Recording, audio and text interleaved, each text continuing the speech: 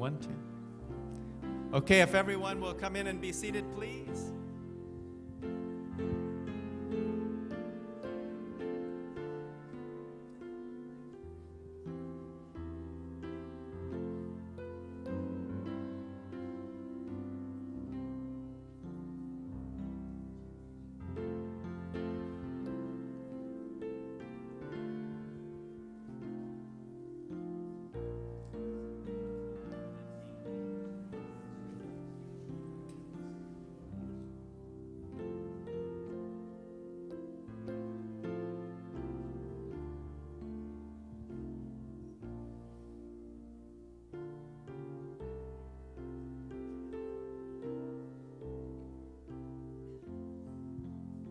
Okay, good morning. Let's stand up and sing this beautiful song which says, "Turn your eyes upon Jesus. Look full in his wonderful face, and the things of earth will grow strangely dim in the light of his glory and grace." That is where our attention should be, on him and his kingdom, and he will bless us abundantly every day. Let's sing it with all our hearts. Turn your eyes upon Jesus. O soul, are you weary and troubled? No light in the darkness you see. There's light for a look at the Savior, and life more abundant and free. Turn your upon Jesus, look full in his wonderful face, and the things of earth will grow strangely dim in the light of his glory and grace.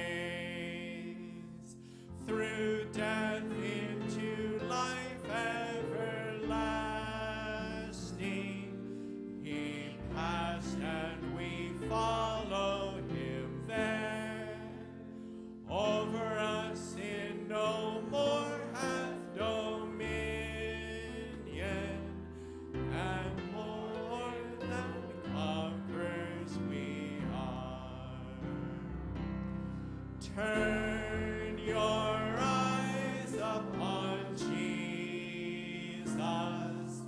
Look full in his wonderful face, and the things of earth will grow strangely dim in the light of his glory and grace.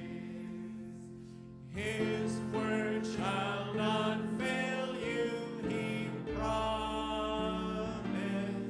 Believe him and all will be well.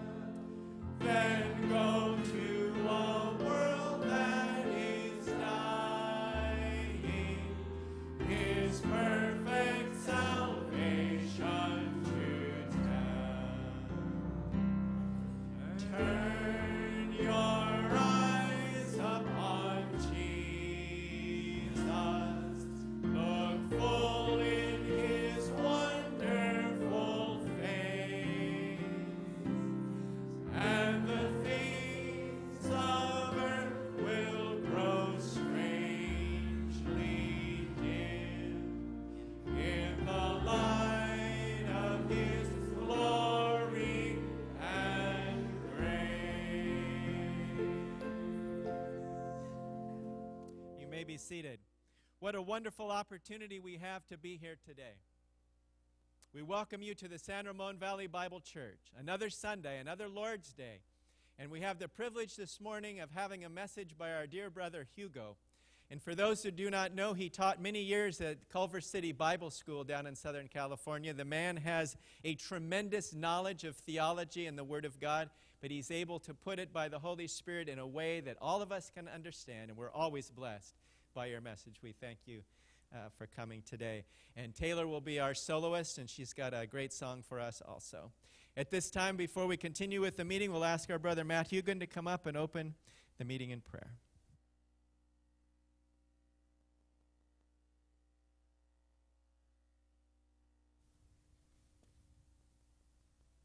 Good morning. Let's pray.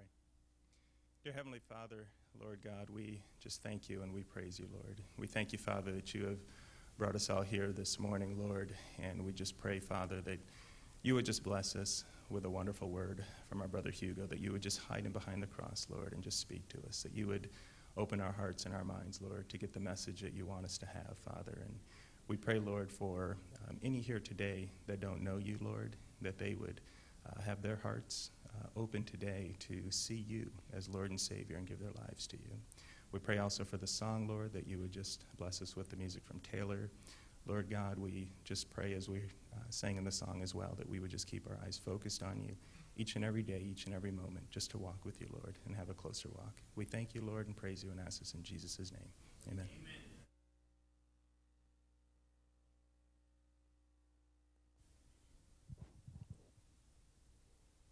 Just like to announce today, Brad's mother, Dorothy Dahl, went home to be with the Lord this past week, and her funeral is going to be held next Saturday at 12 o'clock noon at Garden Chapel in South San Francisco at 885 El Camino Real. The interment will take place right afterwards at Cypress Lawn Cemetery, which is about a half a mile from there, and there'll be some refreshments there as well. Dear Brother Brad and Sherry and the family, our condolences to you. But what a privilege to know that she's with the Lord. If we lose a loved one that doesn't know Christ, the sorrow goes deep. It hits us hard. But when we know that person is saved and we're going to see them again in glory, it gives us the joy and anticipation. It still hurts, especially when it's a loved one. And you never know how hard it is until you face it yourself, when you lose someone like a mother or a father that's very close. So we pray for you, we pray for the Dahl family, and we ask that the Lord will richly bless them. Also, because of that, we won't have any Friday meetings, no Friday groups. Unfortunately, the ice cream social will have to get pushed, but we'll continue that probably for the next month. For the rest of the week, though, there'll be a men's dinner tomorrow night at 7 o'clock. So come early, men, at 7. And then at 7:30, there'll be the women's Bible study. And on Wednesday night, the worship team will practice at 6 o'clock since choir is still off. And then at 7:30, we'll have our sing-along time and our Bible study in Ephesians, starting with Ephesians 2 and verse 8. So be reading ahead for that. Adel will bring us the message. We're glad he's back, and he'll be bringing us the word. Thursday, there'll be the women's study at 10 o'clock in the morning, and then the men's luncheon afterwards as well. At this time now, we're going to call upon Taylor. She's going to sing a song for us, and then following that, we'll have the message by our dear brother Hugo.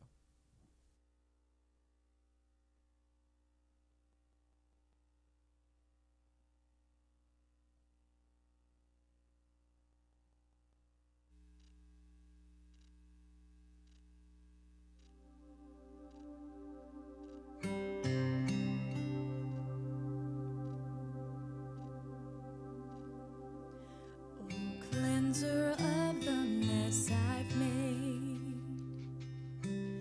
upon the hill our places trade, stretched on a cross your body crushed, by human hand you formed from dust. Oh, how wonderful your mercy is, how awesome are your ways. I come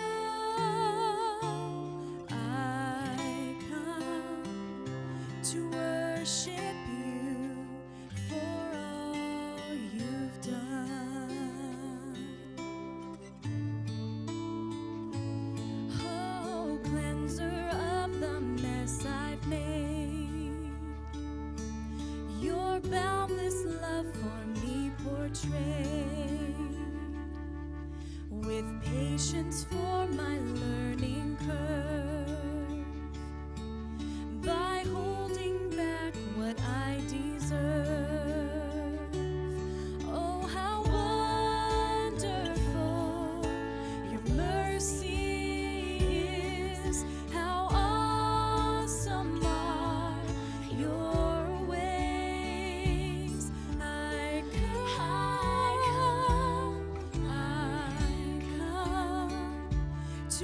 worship you for all you've done.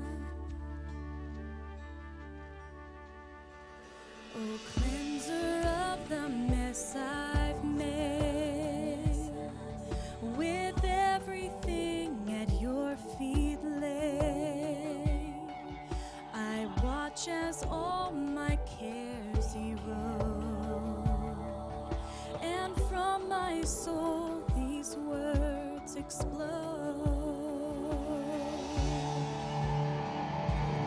Oh, how wonderful your mercy is, how awesome are your ways. I come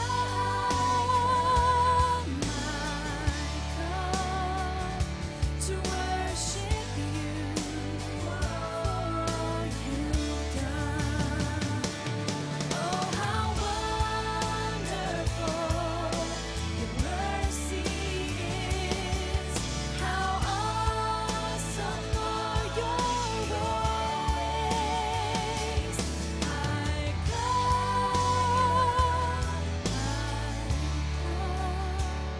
to worship you for all you've done.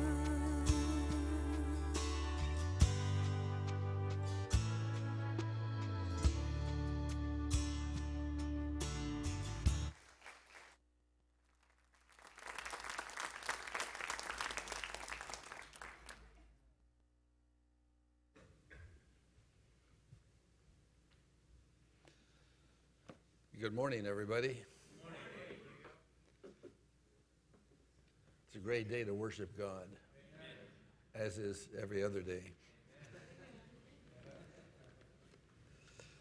I'd like to read from the scriptures this morning from the book of Job, chapter 1, verses 13 through 22. Reading from the New American Standard Bible. Verse 13 of chapter 1. Now it happened. There's a lot of happenings in life. And here is a happening in the life of Job. Not a very comfortable happening, but a happening. Now it happened on the day when his sons and his daughters were eating and drinking wine in their oldest brother's house, that a messenger came to Job and said, the oxen were plowing and the donkeys feeding beside them, and the Sabaeans attacked and took them. They also slew the servants with the edge of the sword, and I alone have escaped to tell you. While he was still speaking, another also came and said, the fire of God fell from heaven and burned up the sheep and the servants and consumed them, and I alone have escaped to tell you. And while he was still speaking, also another came and said, the Chaldeans formed 3 bands and made a raid on the camels and took them and slew the servants with the edge of the sword, and I alone have escaped to tell you. While he was still speaking, another also came and said, your sons and your daughters were eating and drinking wine in their oldest brother's house. And behold, a great wind came from across the wilderness and struck the 4 corners of the house, and it fell on the young people, and they died. And I alone have escaped to tell you. Then Job arose and tore his robe and shaved his head, and he fell to the ground and worshiped. He said, naked I came from my mother's womb, and naked I shall return there. The Lord gave, and the Lord has taken away. Blessed be the name of the Lord. And through all this, Job did not sin, nor did he blame God. May we just bow for a moment and ask God to bless us as we think of this situation. Father in heaven, we thank you for the book of Job. Pray, Father, that you would help us to go beyond the mere printed page. But, Father, we pray that you would teach us something from this book. Bless us, dear Father in heaven, for we pray in the name of Jesus. Amen. I am going to remember January 11th, 1990, for a long time. And I don't think I'll ever be the same as I was before that night. Kathleen was recovering very well from surgery for lung cancer at the UCLA Medical Center. And I went to bed that night grateful for the good rate of recovery that she seemed to be undergoing. My son-in-law, Mike, a doctor, was on call that night when the phone rang at about 11:30. And he got up quickly to rush to the hospital. One of his patients had just had a cardiac arrest. And I want to confess something about that call, something that tells me that I was not really in touch with the world of pain. When my son-in-law left the house for the hospital, I personally did not feel any pain. I didn't feel a great deal of empathy either. I didn't get out of bed and on my knees and pray for this stranger and the family. Now, I don't believe that I'm a calloused person. My practice is that when an ambulance goes by, I stop what I'm doing and pray for whoever's in that ambulance and the family that's affected. When there's an earthquake or an airplane crash or other disaster, my practice is to stop and pray and ask for God's mercy and grace. That night, for some reason, I don't know why, the reality of that person's pain did not strike me. It strikes me now, but it did not strike me at that time. At any rate, an hour or so after my son-in-law had left for the hospital, we got another phone call at about 1:30 when a neurologist called from the UCLA Medical Center and announced that Kathleen had had a stroke, a major stroke. How is she? Well, we can't tell. It's too early. Is the stroke life-threatening? Well, we don't know. We have to wait and see. The next 72 hours are critical. And at this point, I was a little bit exasperated, and I said, you know, I don't know very much about strokes. Tell me what I need to know. Well, he said a few words. I still wasn't up to snuff on what I was supposed to know, and therefore, I didn't know what questions to ask. But in a world of pain, there are always questions. Questions that always seem to begin with that three-letter word, why? Why? On Friday, January 19th, I climbed into the front end of the ambulance that would take us from UCLA Medical Center to the Los Angeles airport to the flight home to Walnut Creek and John Muir Hospital. And while Kathleen's vital signs were being taken in the back of the ambulance, the driver engaged me in some small talk. Who was going to win the Super Bowl in New Orleans? This lasted for a few minutes, and then the driver turned to me and said, "You're a minister, aren't you?" And I said, "Yes." And the driver continued, "You know, I've been wanting to ask a minister a question for a very long time. When he said that, I felt myself tensing up a little bit, wondering what kind of question is he going to ask? Is he going to ask about the issue of abortion? Is he going to ask about evolution, about the existence of God, etc., etc.? I just felt a little knot in my stomach. But after a short while of internal debate, I reverted to my expected role and said, well, please go ahead and ask me what you have in mind.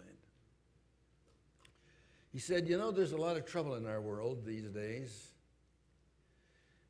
And do you think it was fair what happened to your wife?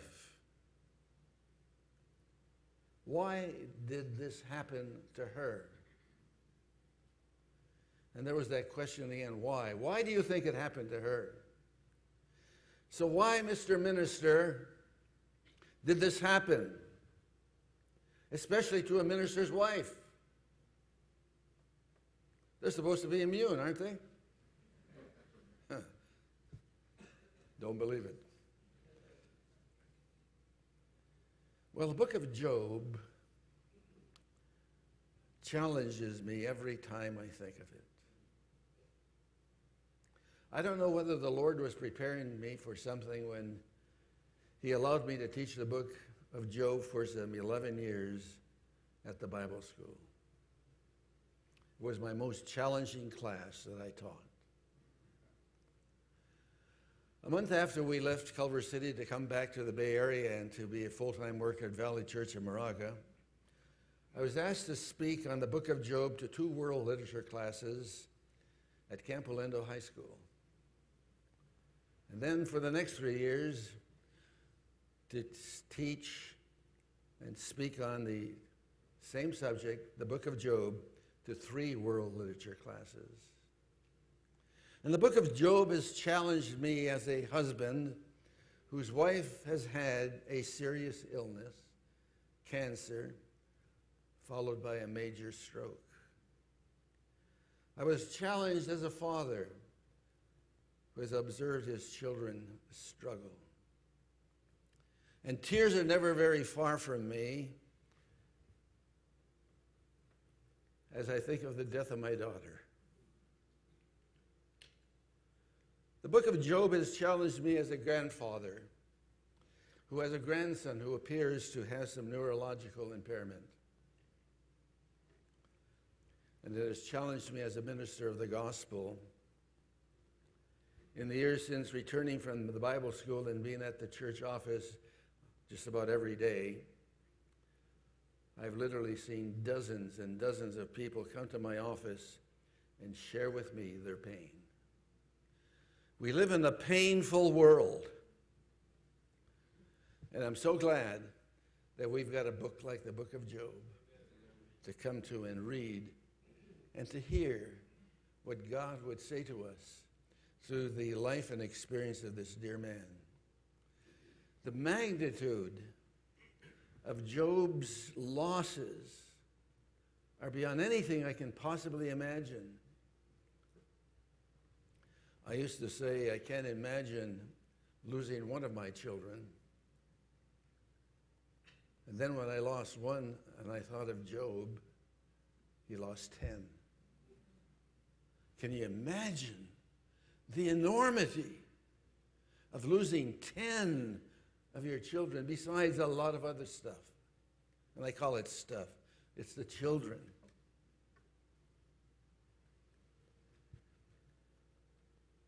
Well, in this introductory study of the book of Job, I would like to discuss a few of the approaches people have used in their study of this book.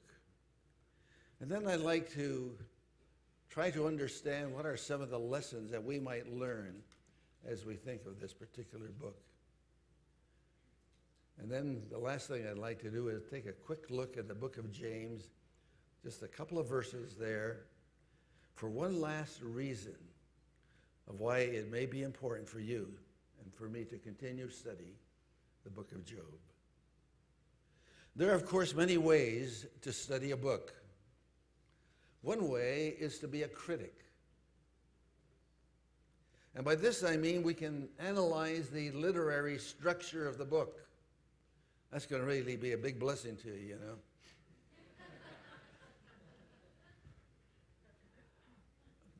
I looked in my Bible at the one-page introduction that's there. Who is the author? Don't know. When was it written? Don't know. Is it the oldest book in the Bible? Don't know. We can look critically at some of the theological issues that this book raises. We notice that there are some words in the book of Job that still today we don't know what the proper translation is. So we can discuss it critically. We can discuss whether the book is an actual story of a man called Job or whether it's a parable. Ezekiel chapter 14 and James chapter 5 answer that question for me. Job was a man of flesh and blood just like I am and just like you are. We can look at the book of Job from the viewpoint of a fellow traveler. And by this I mean, if we have ever suffered, we know by experience what pain is. Whether that pain is really physical pain or whether it's psychic pain. And by psychic pain, I mean mental pain, inner pain, pain of the soul, pain of the spirit, things like that. A fellow traveler will understand something of Job's pain and thereby understand something of what the book is talking about. And this is, of course, is the way that I want to look at the book of Job. It's to see a man stripped, totally stripped, stripped of his possessions and stripped of his family, totally reduced to nothing. How we approach the book of Job would seem to be cut and dried. But I ask myself these questions anyway because I want to ask myself some questions. What is most helpful to a cancer victim? To analyze the person and see why he didn't take good care of himself, herself? Or attempt in some compassionate way to speak to that person's soul? What is the greatest problem of an AIDS victim? Is it having the disease, or is it experiencing the rejection that goes along with it? About 15 years ago, I was asked to go and see an AIDS victim who had been brought home to die. He was lying on a hospital bed in the living room and in a very deep coma. I took his limp hand into mine, a sweaty hand, and whether he could hear me or not, I don't know. But I spoke to him about a Savior's love. And the forgiveness that was available to him. He died the next day. But in that group that was there was his lover, was his companion. And he wrote me a card a few days later and thanked me for the words that I said to his partner. And then the time came a few months later when he too came to the point where he was going to die. And he asked if I would take his funeral. Don't know what happened there, but we trust in the grace of God. and the compassion of God for people like that, who are brought down, stripped of everything. I've been in my lifetime a critic far too long. And my prayer is that I will be more and more a fellow traveler and an empathetic person. I was preaching on empathy and compassion one time when somebody challenged me about it and said that we cannot possibly be empathetic to another.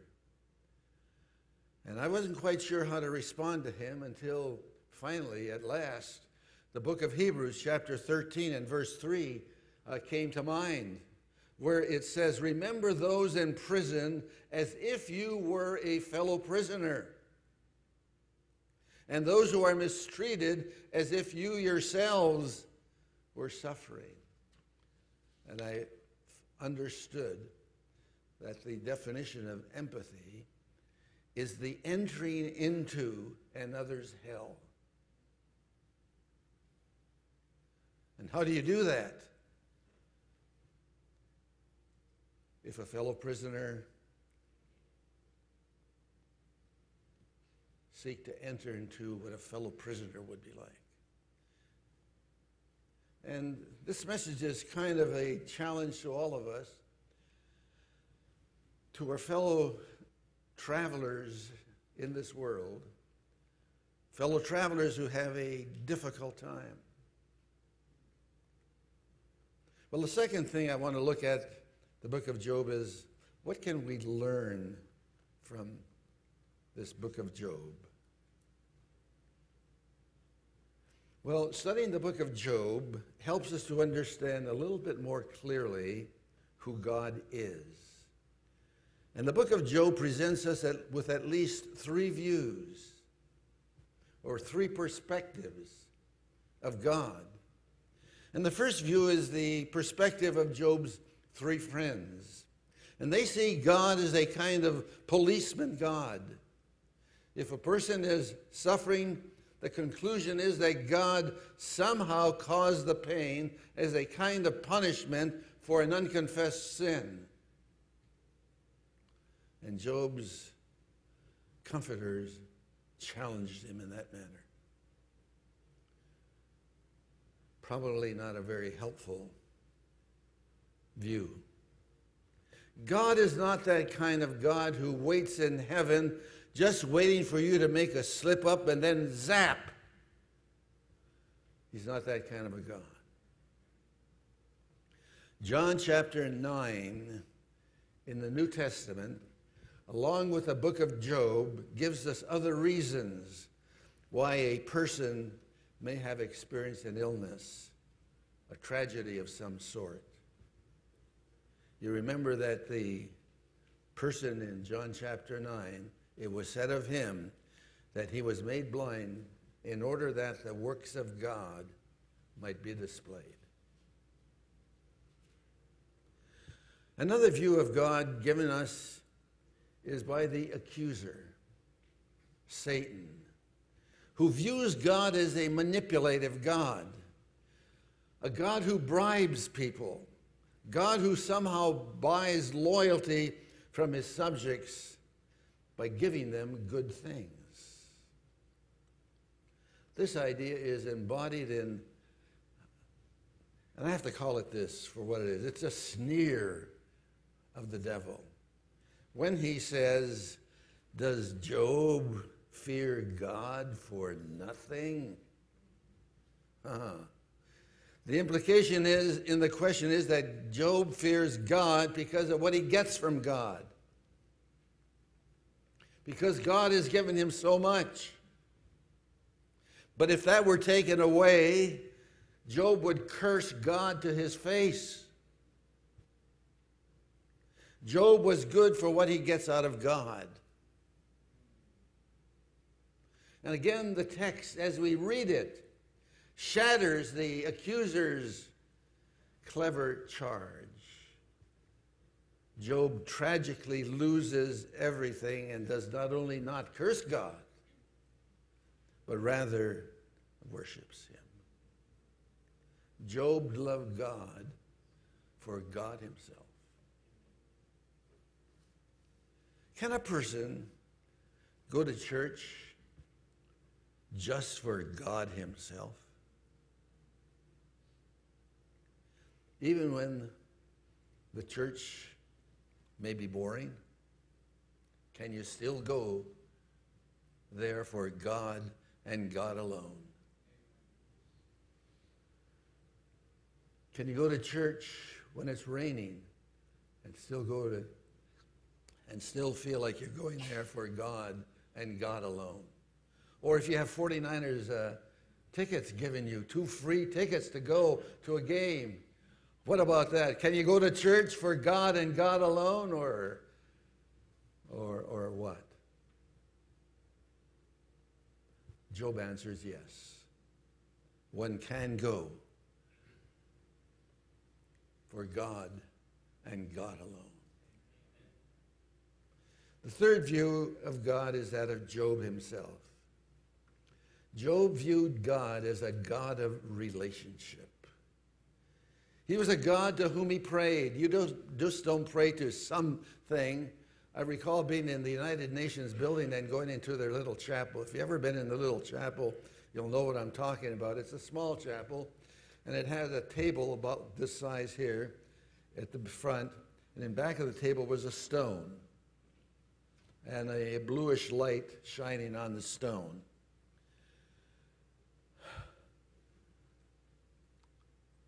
I wasn't very much blessed going into that chapel, but I prayed to God anyway, because I knew that he could hear me. But I wondered about the many people that go into that chapel and see this stone.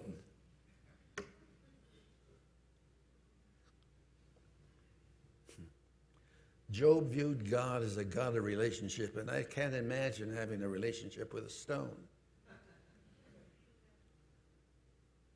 He was a God to whom he worshiped.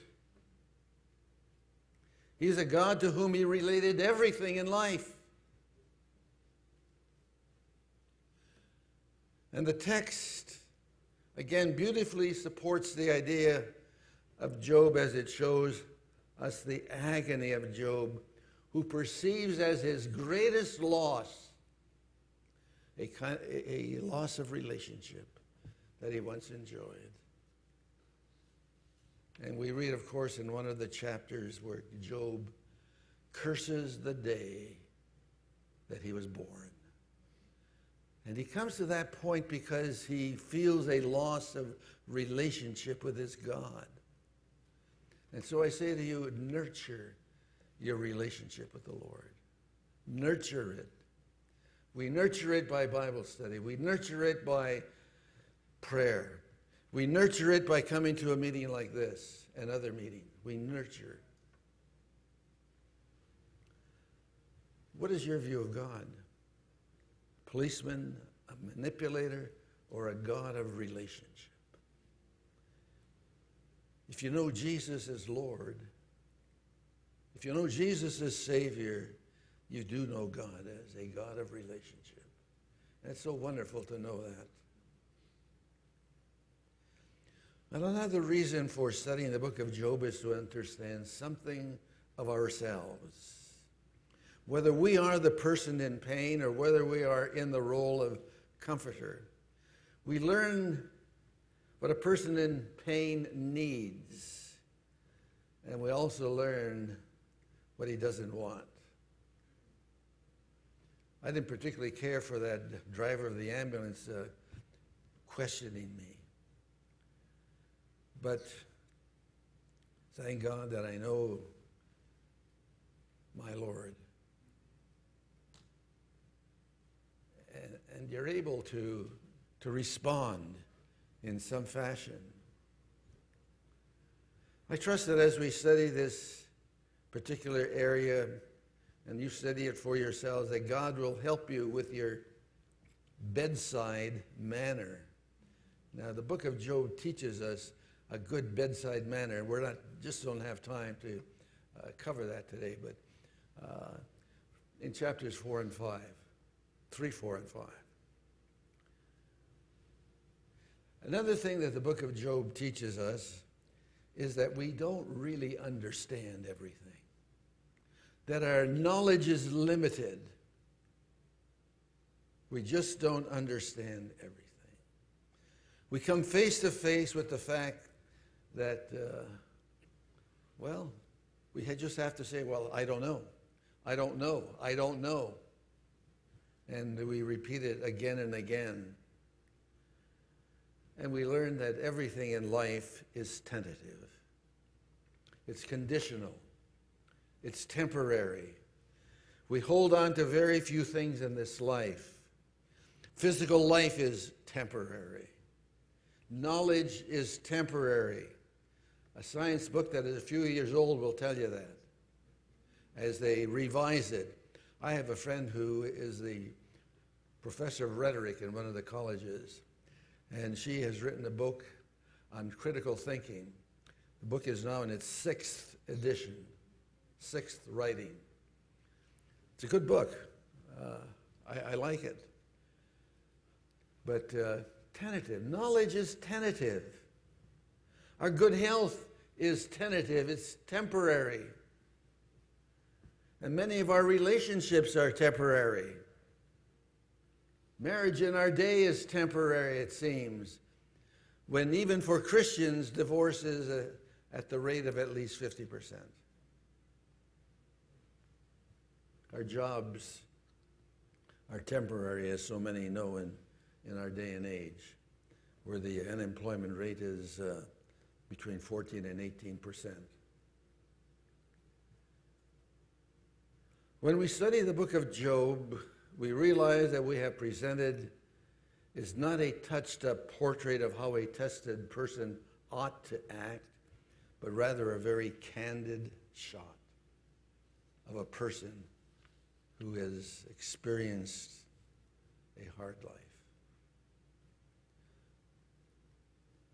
In closing, I'd like for you to look at the book of James, chapter 5, and verses 7 to 11.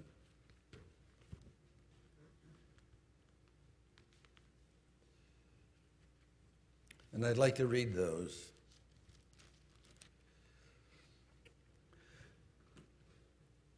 If you've gone through a difficult time, verse 7 begins, therefore, be patient, brethren, until the coming of the Lord. The farmer waits for the precious produce of the soil, being patient about it until he gets the early and late rains. You too, be patient. Be like that farmer.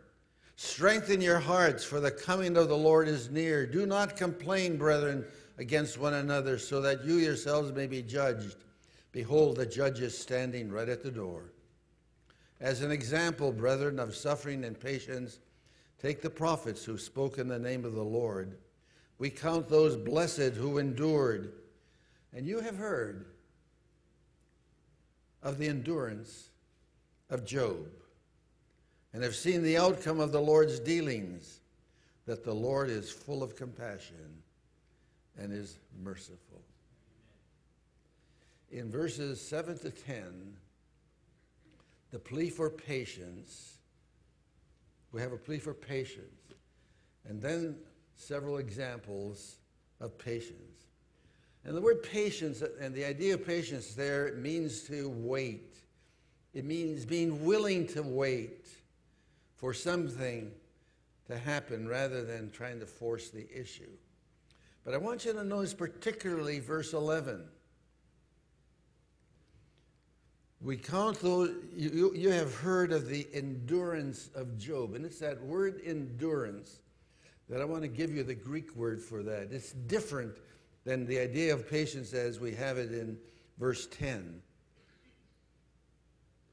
The word for patience there is hupomone, and it speaks of a person who is persevering in the most difficult of situations. You're not just putting up with something, I can take it or leave it. It's not that kind of thing. You're persevering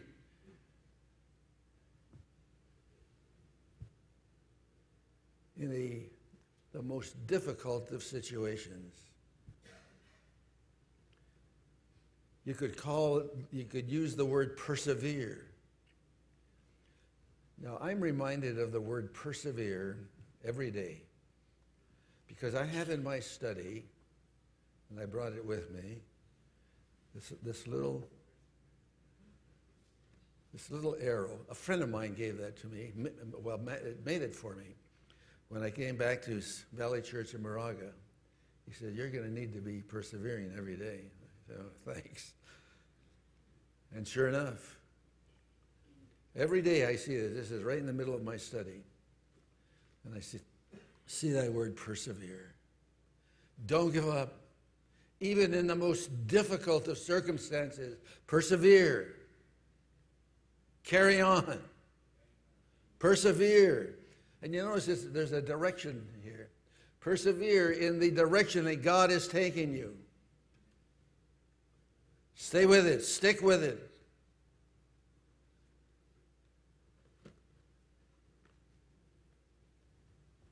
You feel cheated in life sometimes? Persevere.